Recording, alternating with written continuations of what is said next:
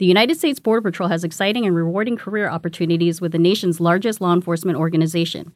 Earn great pay, outstanding federal benefits, and up to $20,000 in recruitment incentives. Learn more online at cbp.gov/career/USBP.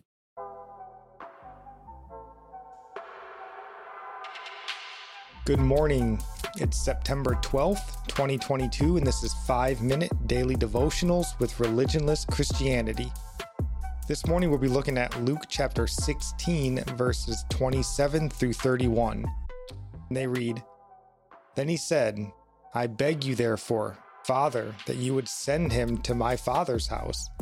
For I have 5 brothers, that he may testify to them, lest they also come to this place of torment. Abraham said to him, They have Moses and the prophets. Let them hear them. And he said, No, Father Abraham, but if one goes to them from the dead, they will repent.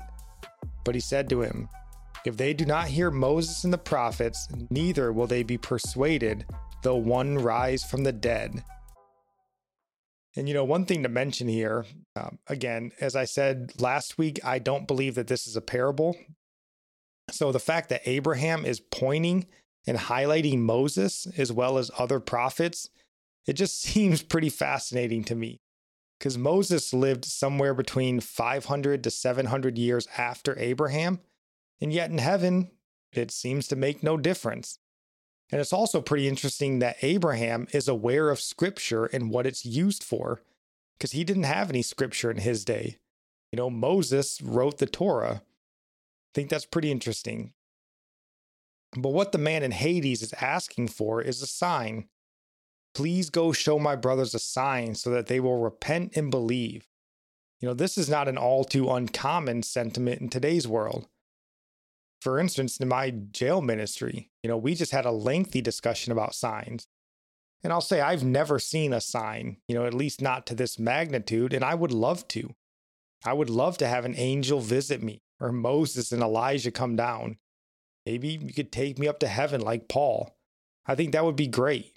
But we have to be careful of thinking that that can or somehow will replace the revelation revealed in Scripture, because it won't. And we see that here.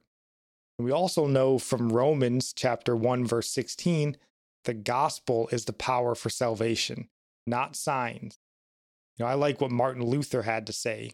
He said, "From the beginning of my Reformation, I have asked God to send me neither dreams, nor visions, nor angels, but to give me the right understanding of His Word, the Holy Scriptures. For as long as I have God's Word, I know that I am walking in His way, and that I shall not fall into any error or delusion." Yeah, that's a very good quote to remember. Because many in our day seek signs and wonders, but neglect reading God's Word and caring to even understand it. And Jesus is the one who rose from the dead. People know that this is true, and they still don't repent.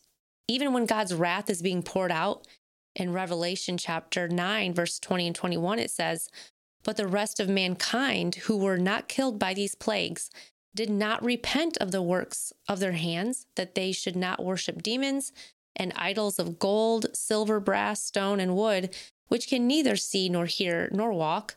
They did not repent of their murders or their sorceries or their sexual immorality or their thefts." They knew that God is in heaven and that Jesus rose from the dead, and because they hated God and loved their evil ways, they did not repent.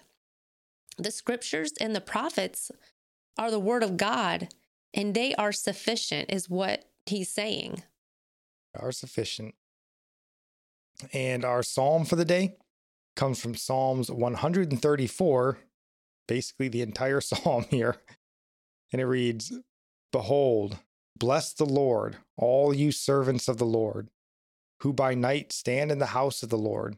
Lift up your hands in the sanctuary and bless the Lord who made heaven and earth. Bless you from Zion." Our proverb of the day comes from Proverbs chapter 12, verse 2. "A good man obtains favor from the Lord, but a man of wicked intentions he will condemn." And I'll end praying for you from Psalms 145. "May the Lord show you He is gracious and merciful, slow to anger and abounding in steadfast love. that the Lord is good to all, and his mercy is over all that he has made. May you know the Lord is near all who call on him in truth, that the Lord preserves all who love him.